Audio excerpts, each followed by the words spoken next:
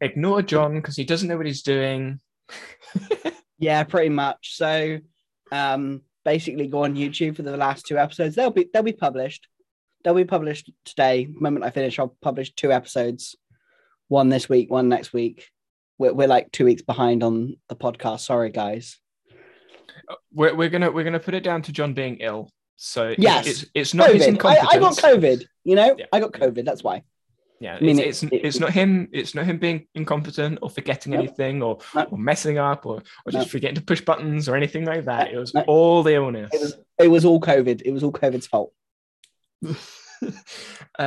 So today's kind of like an unplanned, somewhat scripted-ish video because we've spoken about this topic a few times. Come on. Just pause that. I do not appreciate you saying this is scripted because oh my god, this is just never. It is. We never script these.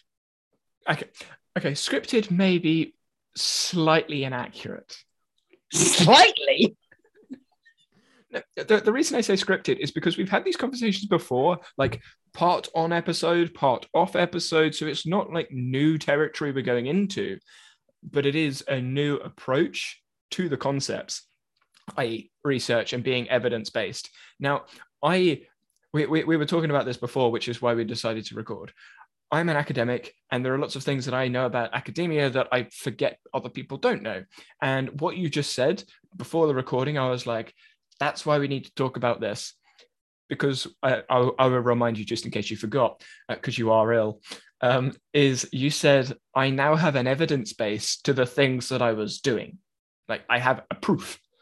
Yeah, I have. Well, I wouldn't say proof. I have evidence of like everything that I knew was true, but only from, theory of one is actually now starting to be backed up by the sciencey bit in the background, the academia that, and all of what was originally just like, oh, this is interesting. Come here. I'll look at that later. And everything is just now connecting together in a beautiful, weird and funky way. And it all makes sense.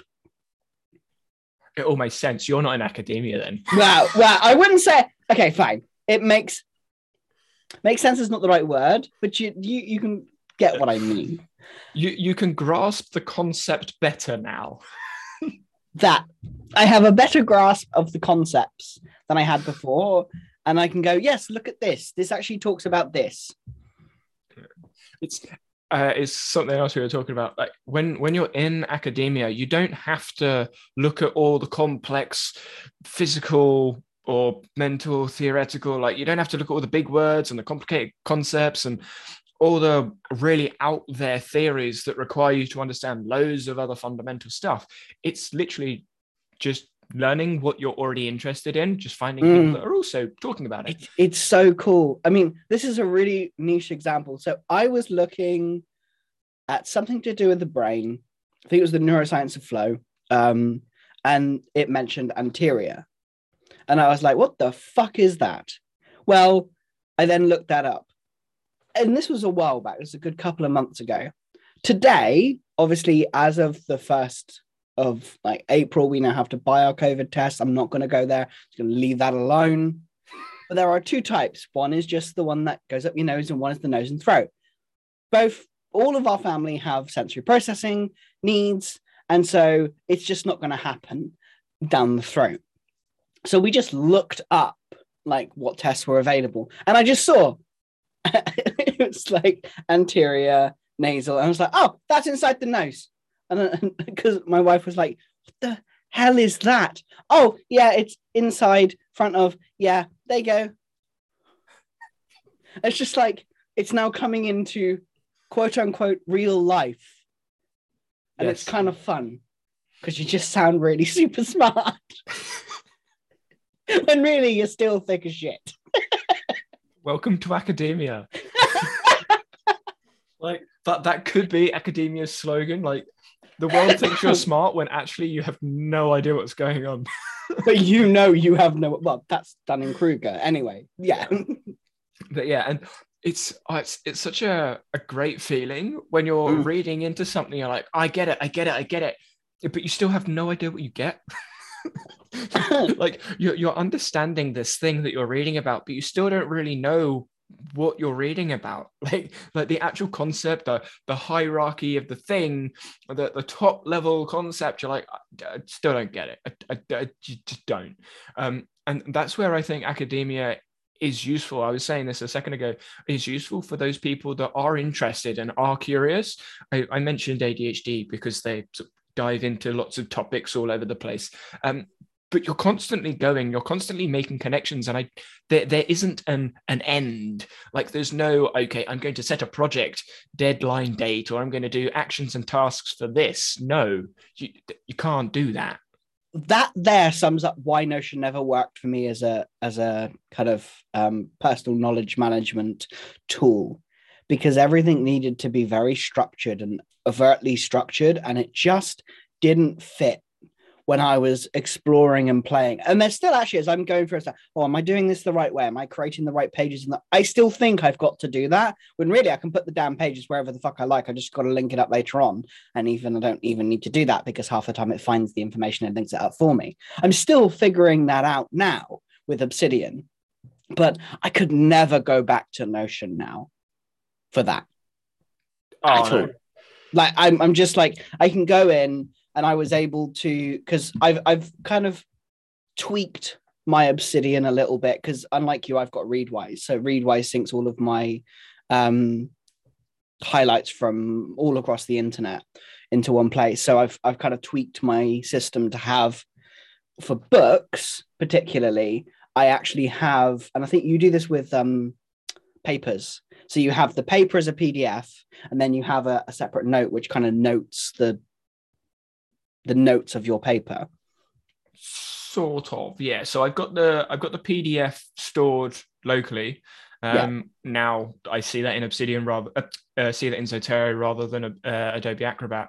And then in my Obsidian, I have a note with the highlighted points. Yeah. So what I've actually done is I've kind of replicated that, except of course it's a note. So I have a note that is just the highlights from Obsidian, and then what I do inside the template is I have it automatically create another note.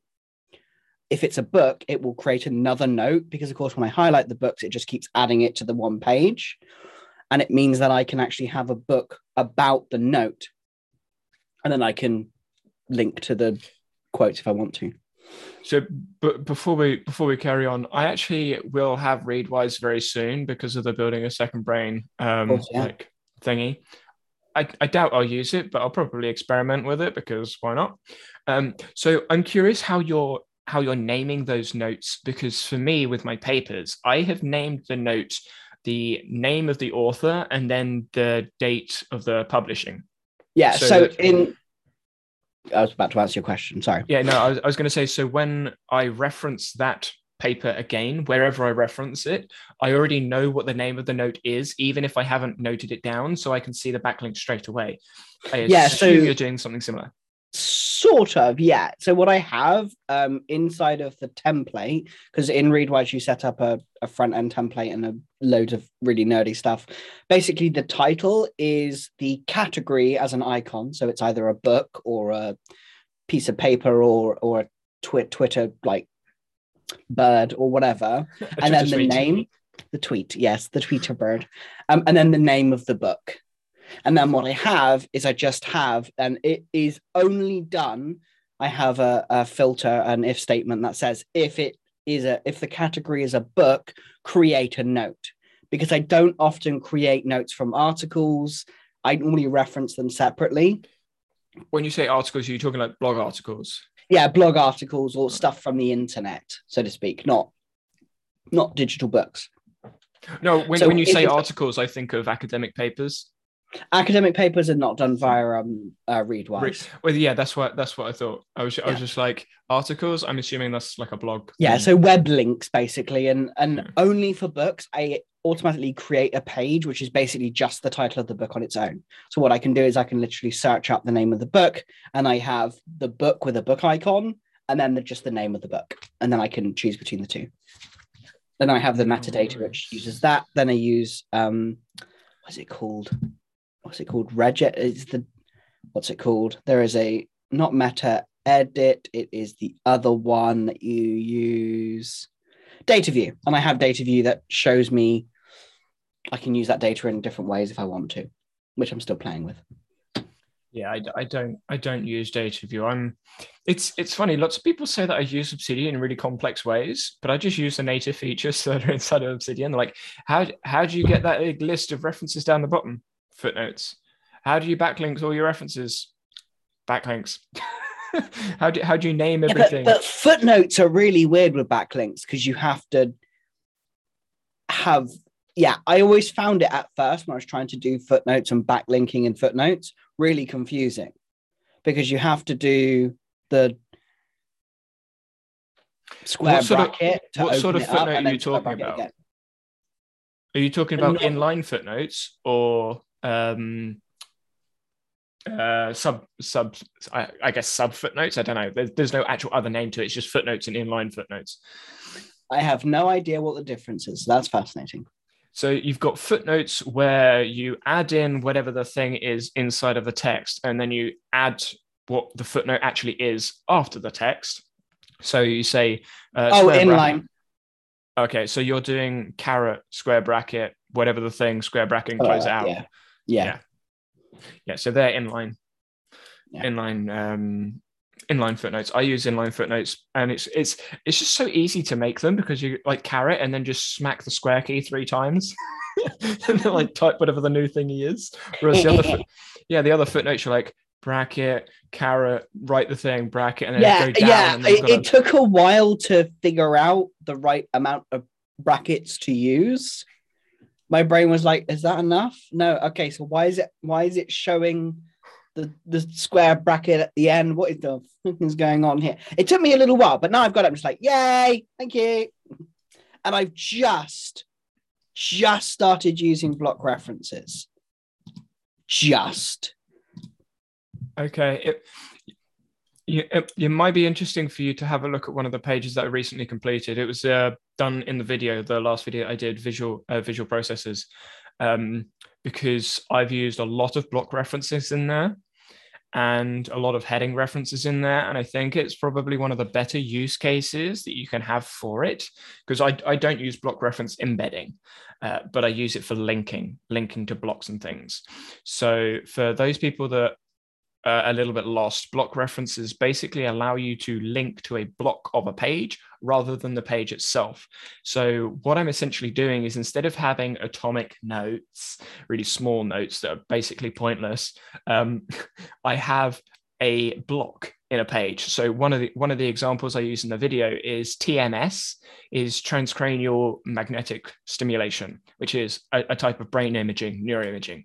That block is inside of my Approaches to Human Cognition page, because that page is all about how we study the brain. But inside of my visual processes page, there was a study that used TMS. Now, I don't want to reference the whole page of Approaches to Human Cognition. I just want to reference what is TMS, so I can hover over TMS inside of my visual processes page and say, oh, that's what it is, kind of like as a reminder. So I've block referenced the TMS block in the processes of visual page. So it's kind of like a ad hoc definition of something. At the moment I've been just defining it on its own page, but even I'm like, ugh, that is so clunky and I don't like it, so I might play with that myself. And then the other use that I have for, it's still technically block referencing, but it's not, is referencing a heading. So because I now have longer pages with headings and outline sections, if there is a concept that I'm talking about, so say cognitive load in the cognitive load theory page, and I want to reference cognitive load somewhere else. So at the moment I'm researching about attention and performance, and they're talking about perceptual load and cognitive load. Perceptual load is different from cognitive load, but I don't want to ignore what I know about cognitive load. I can reference the heading of cognitive load, and that gives me everything underneath that heading. So that's all of the blocks, all of the subheadings underneath that heading, and all of the footnotes, all in the page preview. So I essentially get a snippet of my cognitive load theory page showing me just what cognitive load is. That's really nice. And because, of course, I've then done block references inside of my cognitive load page, Germain load is a block reference. So when I hover over cognitive load in my attention and performance page, I can then hover over what Germain load is as a block reference inside there. So I have 2 pop-ups, but I can see what Germain load is by just hover, hover, hover. And then what intrinsic load is, extraneous load is, by hovering over, rather than having to find the frigging page everywhere, which makes life so much easier when I'm going back through my notes. Yeah, that's not. I'm now reaching that point where it's like, oh, where did I put that page? This is annoying me now. Like, especially as I'm kind of diving into more specific.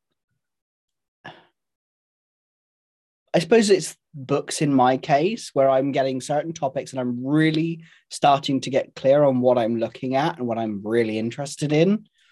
It is becoming clumsy to move between things. So I did a bit of cleanup for the first time ever in Obsidian. Thank you very much. You're all very welcome. It was painful and agonizing. It's what I did when I'm ill. And I did a bit of cleanup. I put music on when I'm doing a cleanup. I put music on. Like I was dealing with like tags and folders and stuff because I got rid of one of the folders in my Obsidian. I renamed a lot of my tags, which Tag Wrangler helped out with so much. But yeah, I put music on. I'm like, yeah, just fiddle. It's like a relax between the research. Nice. So yeah, with regards to your I don't want to say research, but I guess it is research, like reading books and things. It's just not like your level of research. It's I think we need like a level of I don't know what we'd call it though, like because it's not surface level because you're not surface, but it's not as extensive as some academics.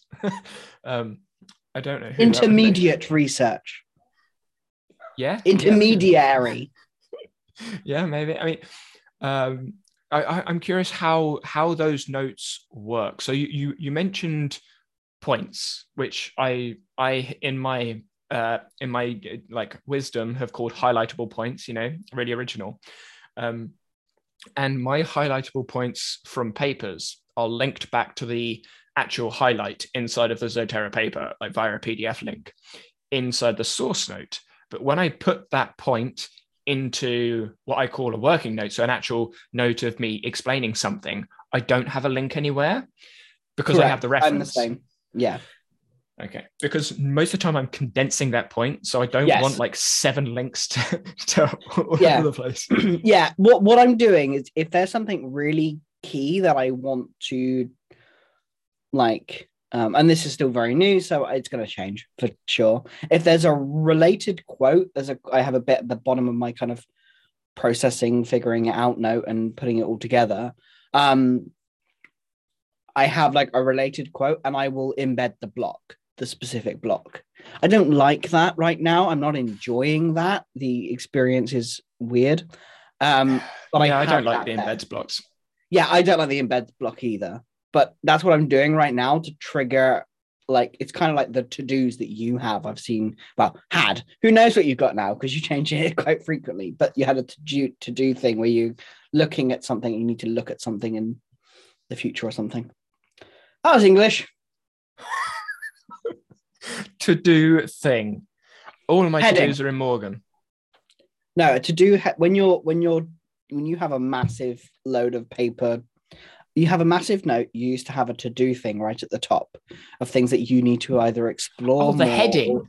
Yeah, the heading, the to-do heading where you go into it and there's lots of different outlinks and linking them together and stuff you want to work on later. That's sort of the same, but it's a quote instead.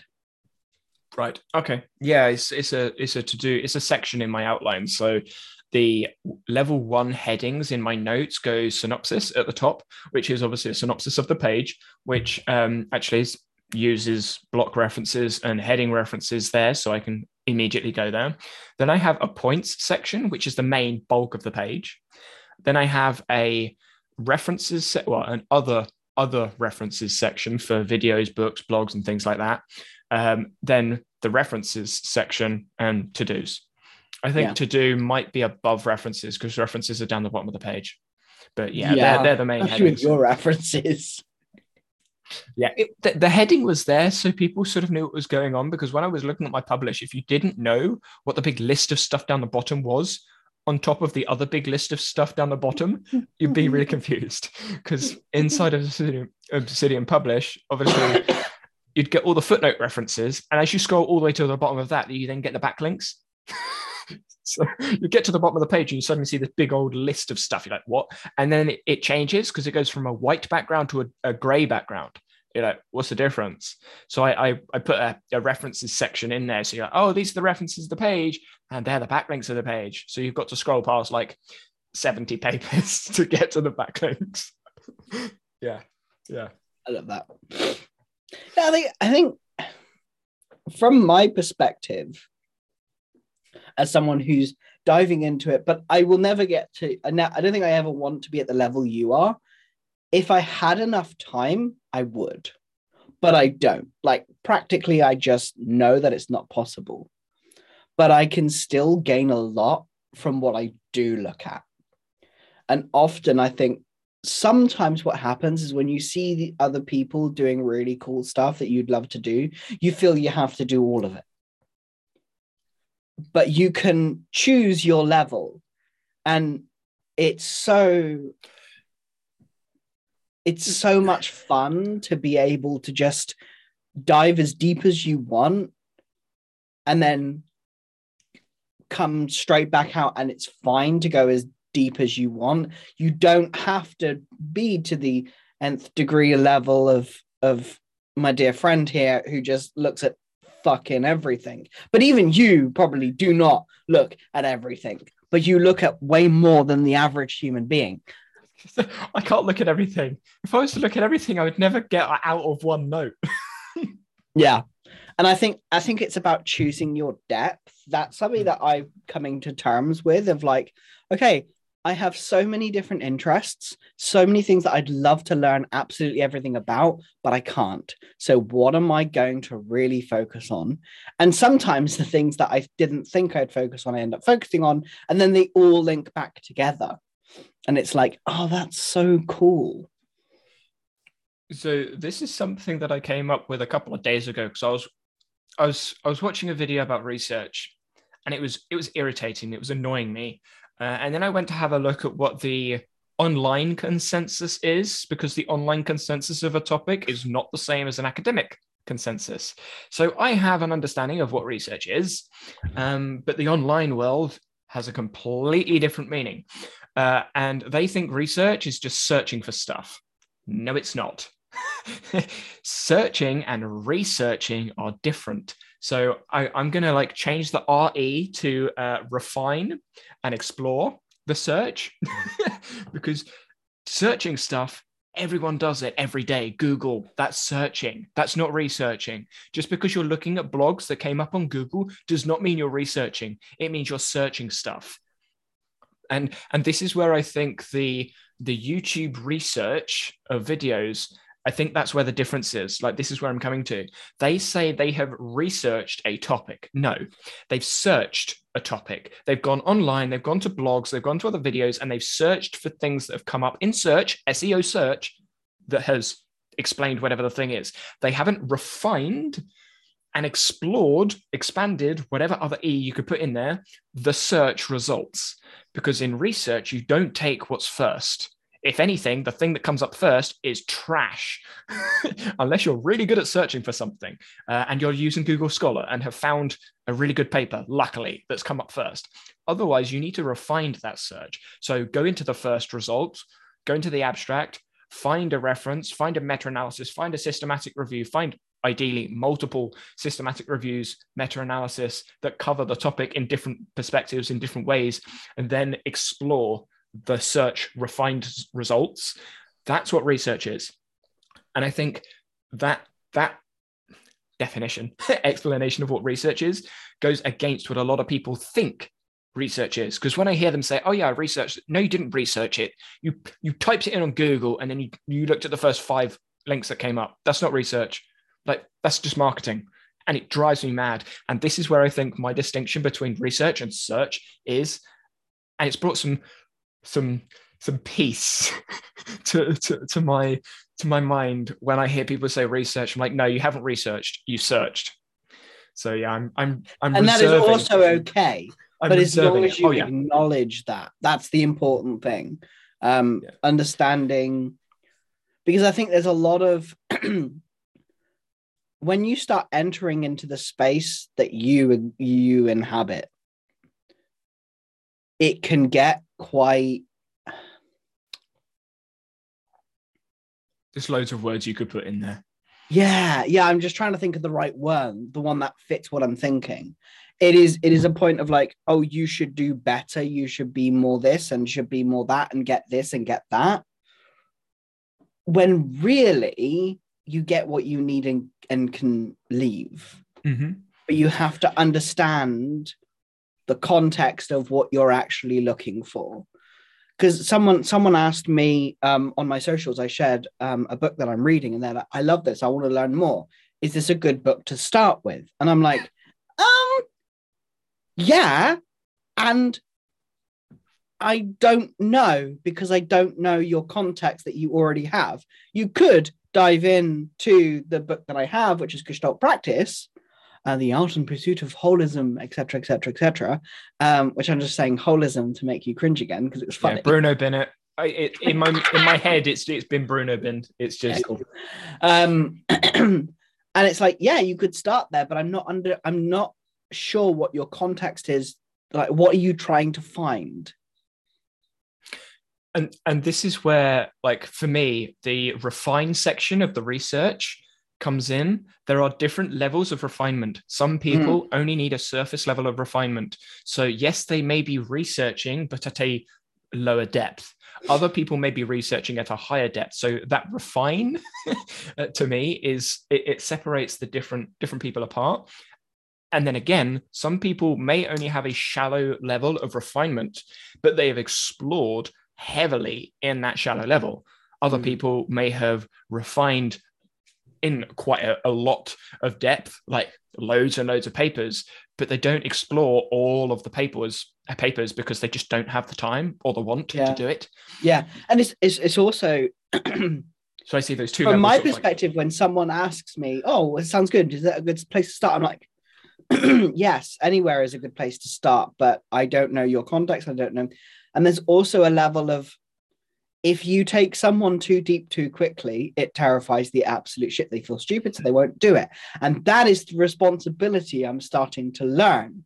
Is like, if I take someone too deep too quickly, they run away, even though the information there is so powerful and will change their life. I don't say that lightly. It does, because it's so amazing. And so that is the responsibility for me. It's like, how deep do I go? I had this experience recently. I have two people that work with me and I work with them. And one is very deep level nerdy, goes as geeky as we do. And we have a whale of a time.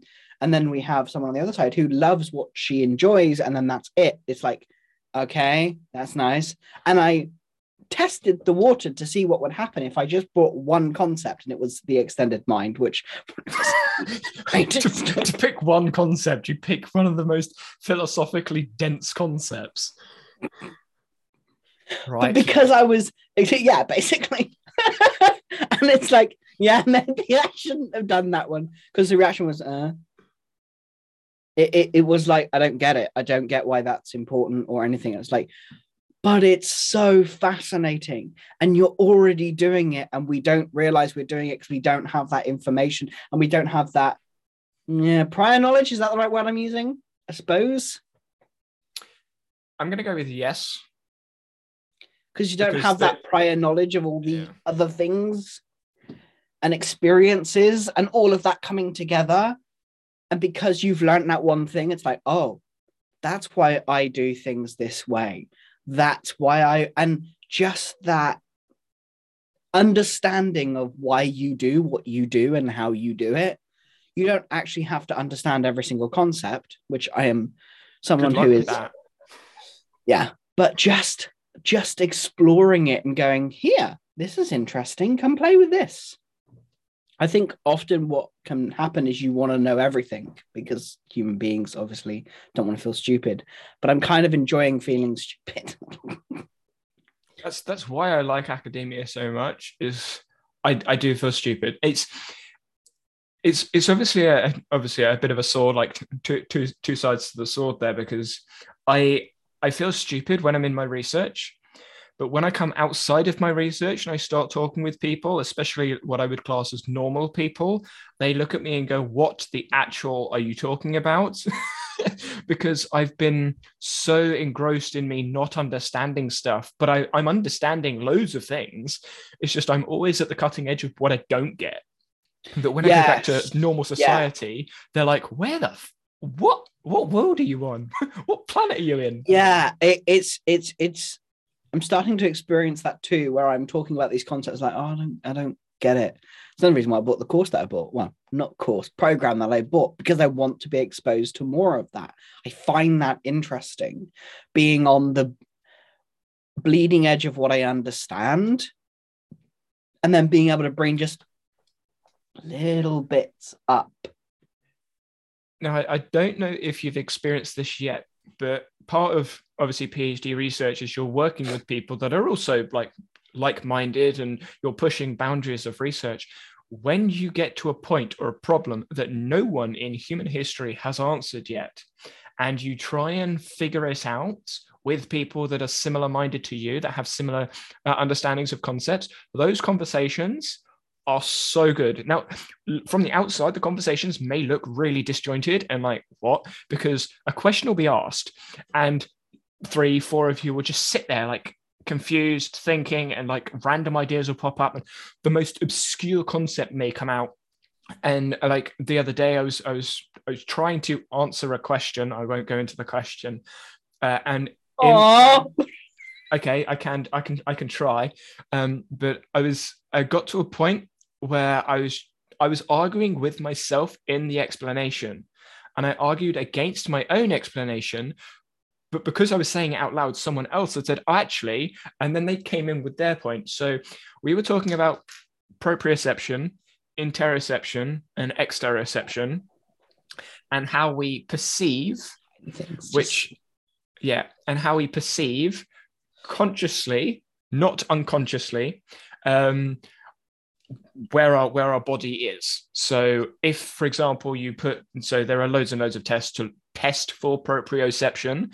And my argument, I won't get into the whole conversation, but my argument was you can't test for proprioception alone because you can't have proprioception without interoception.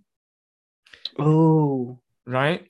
And we were going backwards and forwards as to could you separate them? So if you put your hands in a box, can you separate it? Now, because I know the size of the box, because I've seen the box beforehand, I have a mental model in my mind in prior knowledge of how high up my hand goes. So ideally, it would be your hands are on the same level, but you'd put them in at the bottom, you'd raise one arm, and proprioception in theory is can you raise it to the same level, because proprioceptive cues. But interoceptive cues are also involved in that predictive processing in your own mind. But because I know the size of the box, I already have limits that I've put on how far up I can move my arm, which is exteroception as well. So can I have proprioception without intero and extero? So we were working through these problems, going into predictive processing, and there is no answer to this. So don't try and answer it. I guess you could give a stab, but there would be no, yes, that's right, no, that's wrong. We just don't know. And we were going round the houses. We went into predictive processing. We went into the free energy principle. We went into Bayesian hypothesis of like predictive brain processing of, well, if you have this prediction, it's going to cause that prediction error, but then that's also included in exteroception. So we can't use that prediction error, which means we need to use these errors instead, which means we need to limit the environment, et cetera, et cetera. And those conversations are so good, but you can't have those conversations with most people because you say any of those words that I've just said to the majority of normal people, they go, what? Because you need to understand the intricacies of prediction errors, of affordances, of constraints, of the free energy principle, and of all the other concepts, which most people don't have. Yeah. Sorry, mind blown a bit there, but yeah. Yeah, no, I'm just like, ooh, words. I understood most of them, but I'm like, cool, yeah. I'm like, ooh, that is interesting. The limited understanding, I know how interesting that conversation would have been. Yeah, it was very much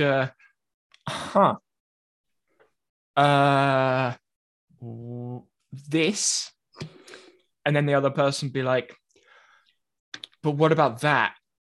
And then someone else chimes in and goes, yeah, but you could think about it like this instead. And it just going round and round in circles. We did make progress, but it's very slow progress because all the theories that you're coming up with need to be tested in some way so you can move forwards with your way of thinking, which is kind of like the argument between ecological dynamics and information processing, EDV, IP, which we bucketed like a few episodes ago. There's no answers in a lot of the ED research because it is so new to academia. The theory isn't new, but the theory in practice is new, which is why it's difficult. There was a recent podcast episode of two individuals, fairly well-respected individuals in each field. I say each field. The IP individual thinks they're ED. I'm not saying they're not. I'm not saying they are. It's just their perception of their philosophy. But they had a debate, and those sorts of debates with people that know what they're talking about are so exciting if you can follow the conversation. Mm-hmm. But that's a completely new world that a lot of people don't go into. Yeah. You're sitting there like, I'm exhausted. No, my brain's like, yes. Yeah. And it's one of those things, it's just like figuring out what part of the conversation you want to be in.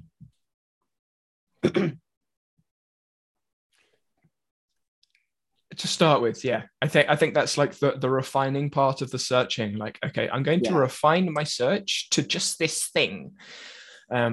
And then understand it a bit, and then I will change the fine scale. I'll move that down one notch. I'll change the filter. Come on, we've got Notion nerds here. I'll change the filter. Exactly. You sort of move it down a bit. View. No, that's the expressed. That's the exploration. Different link, because you still got the same information because you just refine. Yeah, it's different, but yeah. So, and I think as you go into that world, the refine level goes down, the exploration goes down, and now you're in a deeper level of research. In my head, that's how I have it. I have like the search here, and then you just like move cogs going down with each topic. Yeah. And it was so fascinating how something I read months and months ago all of a sudden just links to what I'm reading to now. I'm like, huh, hello there, I remember you. It was wonderful. The exciting thing is the more that you read, the more that happens. Yeah. And because obviously I've been in academia for 5-6 years, that happens to me almost every day. Like that, oh yeah, that thing with this thing. And it happens almost every day whenever I'm researching, which is why it's so fun, which is why I think it's so, like, I don't want to say addicting, but it is very... Oh, no, it is. That's dopamine. That's dopamine in its purest of forms. It's like, exactly. Boop, here's a thing. Oh, wow. Yeah. And that's happened to me recently. It's like going, like, my focus is Gestalt concepts. I find the Gestalt theory, Gestalt therapy, Gestalt psychology, the whole Gestalt philosophy is where my head is. It's what I'm interested in. But then you link that to self-regulation of the body, and it's like, that's quite the same, just described slightly differently. Then you look over here of like how the brain, the neuroscience of flow, and you're like, well, hello again. I see you. And it's really interesting connecting that. And then, you know, there is just like so many things. And then it's like how it all links back, like specifically for kind of me. There we are. Of like how it all links back to system design and all these concepts that I look at and I'm like, this isn't right. It's not correct. It's not right. It doesn't fit. Now I understand why it doesn't fit. But the vast majority of people who do systems design don't look at it any deeper than, they don't question why. So my question for you then is, because I don't know whether it was me that pushed you into the academia research or not, but how do we get not necessarily more people in academia, but more people to research the way that you're now researching? Because like listening to the evolution of your research, you're understanding more and enjoying what you're doing more because you now know more. So in my mind, I'm like, oh, just do more research or get people to do more research, but it's not as easy as just, hey, go on Google Scholar and find stuff. It's there's a sense of, I don't think elitism is the right word, but that's the word that's come into mind right now. That's the experience. Is like there is very much a right and a wrong way. And that is the perception that I had at first. And then as I grew to understand that I can choose my level of engagement, my level of awareness, and I can choose that myself. And it doesn't really matter that much. And you come to terms with the fact that you will never figure everything out. And you can't. There isn't an end. Because what I still find is the beginning of research is the hardest. It's like when I first go to sit down to start, it's like, okay, I've got to get my brain into a place where I can play with this. Otherwise, it's a weird experience. And I'm still kind of navigating that. It's reducing the overwhelm, that feeling of, okay, so where do I go? What do I do? How do I take these thoughts? What do I do with them? Are they all in my head and all this and all that? A lot of the reason I've been able to do it is because I've come to the terms of like, okay, for me to be able to, I just need to put it down somewhere and not try to system it. I think we are like when I first started, but this could be the experience that I had because I was in the productivity and personal knowledge management world and building a second brain and all this stuff. I was trying to create a system for a concept I had no idea about.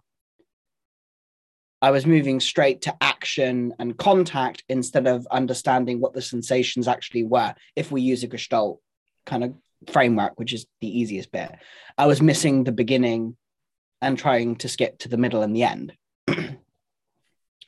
And I think it's the talking about more of the beginning.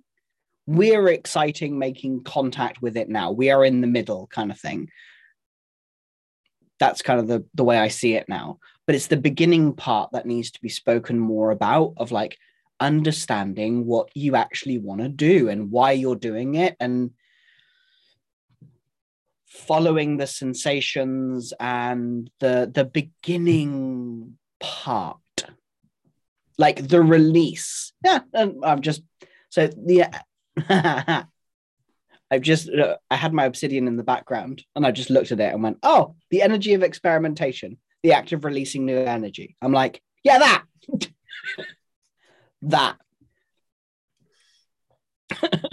Okay. Yeah, because like I say, I think a lot of people could benefit from what academia has taught me.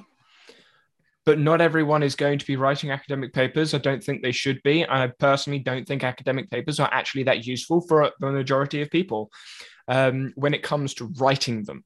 Reading them, however, that's a different story. I would say the format of academic papers and the limitations around academic papers are what make it useful research, because it's not just one opinion. You have to actually cite what you're talking about. And it's not just hey, here's a thing and I'll dump it out next week. It's actual a work in progress. Like it takes time to condense thoughts. The way I see academic papers is they are the most condensed blog articles and evidenced thinking that we have. But you don't need to be doing experiments in a lab to write an article. And that's another misconception I think that's around academia, is that a lot of the papers have nothing to do with actual experiments. They are theoretical papers, either talking about a study that was done or talking about a study that was talking about a study that was done. Yeah. And academic papers are conversations. If you try and follow a research team and all of the work they do, it is a continual conversation. A research team is basically a team blog, but each blog post is an article, which is referencing other people's blog posts and articles. I think there's also like the statistical analysis part was what, now this is specifically me. I was like, I don't understand this. And do I need to understand this to care? Do I need this? I think you told me in the end, you can do, but no, just you don't necessarily need to understand it unless you are trying to do the same thing. I mean, to be honest, the only thing about stats you really need to know is about a p-value, and if 0.05, but the thing is, it tells you in there, 0.05 is the alpha value of most testing. So if it's above 0.05, it's not significant. If it's below, it is significant. But it even says, like in the results, there was a significant finding of p greater than or smaller than 0.05, or 0.02, depending on the alpha value used. But it tells you there was no significant difference, or there was a significant difference. So you really don't need to know what the number means. Yeah, that was the bit that caught me up when I first started. Is that I don't understand this, and it's scary in maths, and let me run away. I don't understand a lot of the stats because they go really, really well. I say I don't understand a lot of the stats. I understand a lot of the stats, but I wouldn't be able to repeat it. Yeah. Like I know what it means to the conversation. I have no idea why it works, how it works. I really don't care, to be honest. I did stats modules and I did really well in them because I'm good at maths.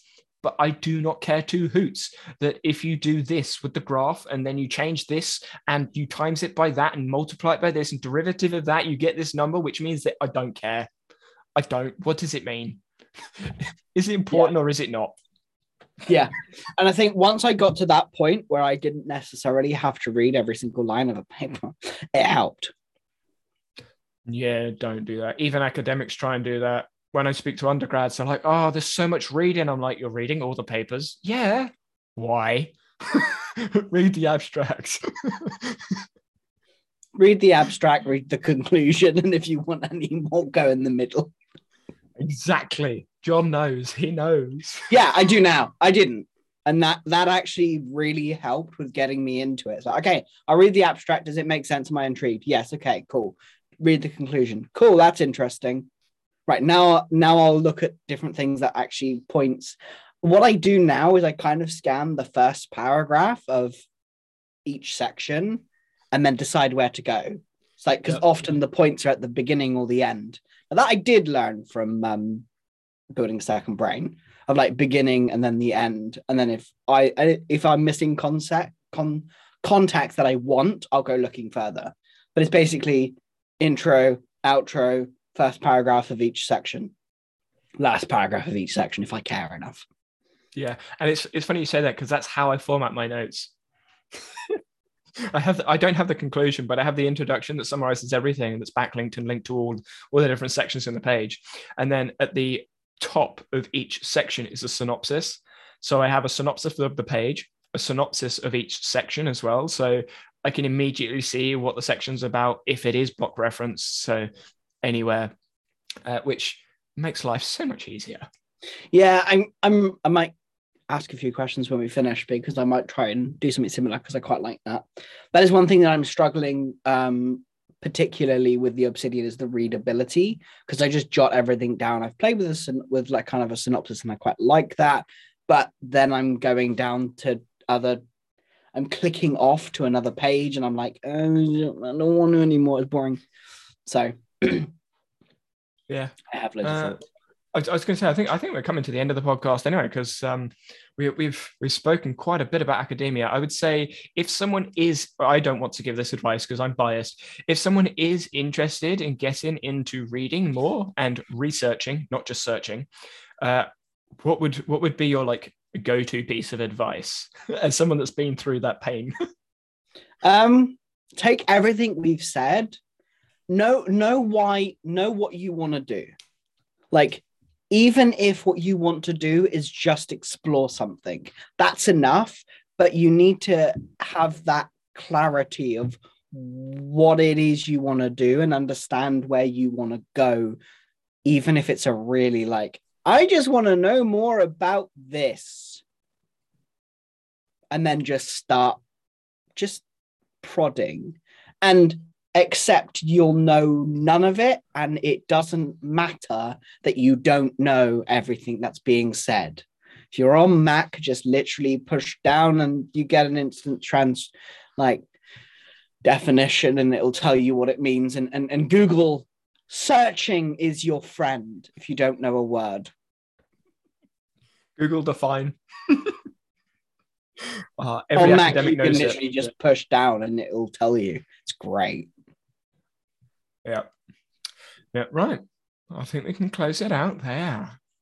Bye.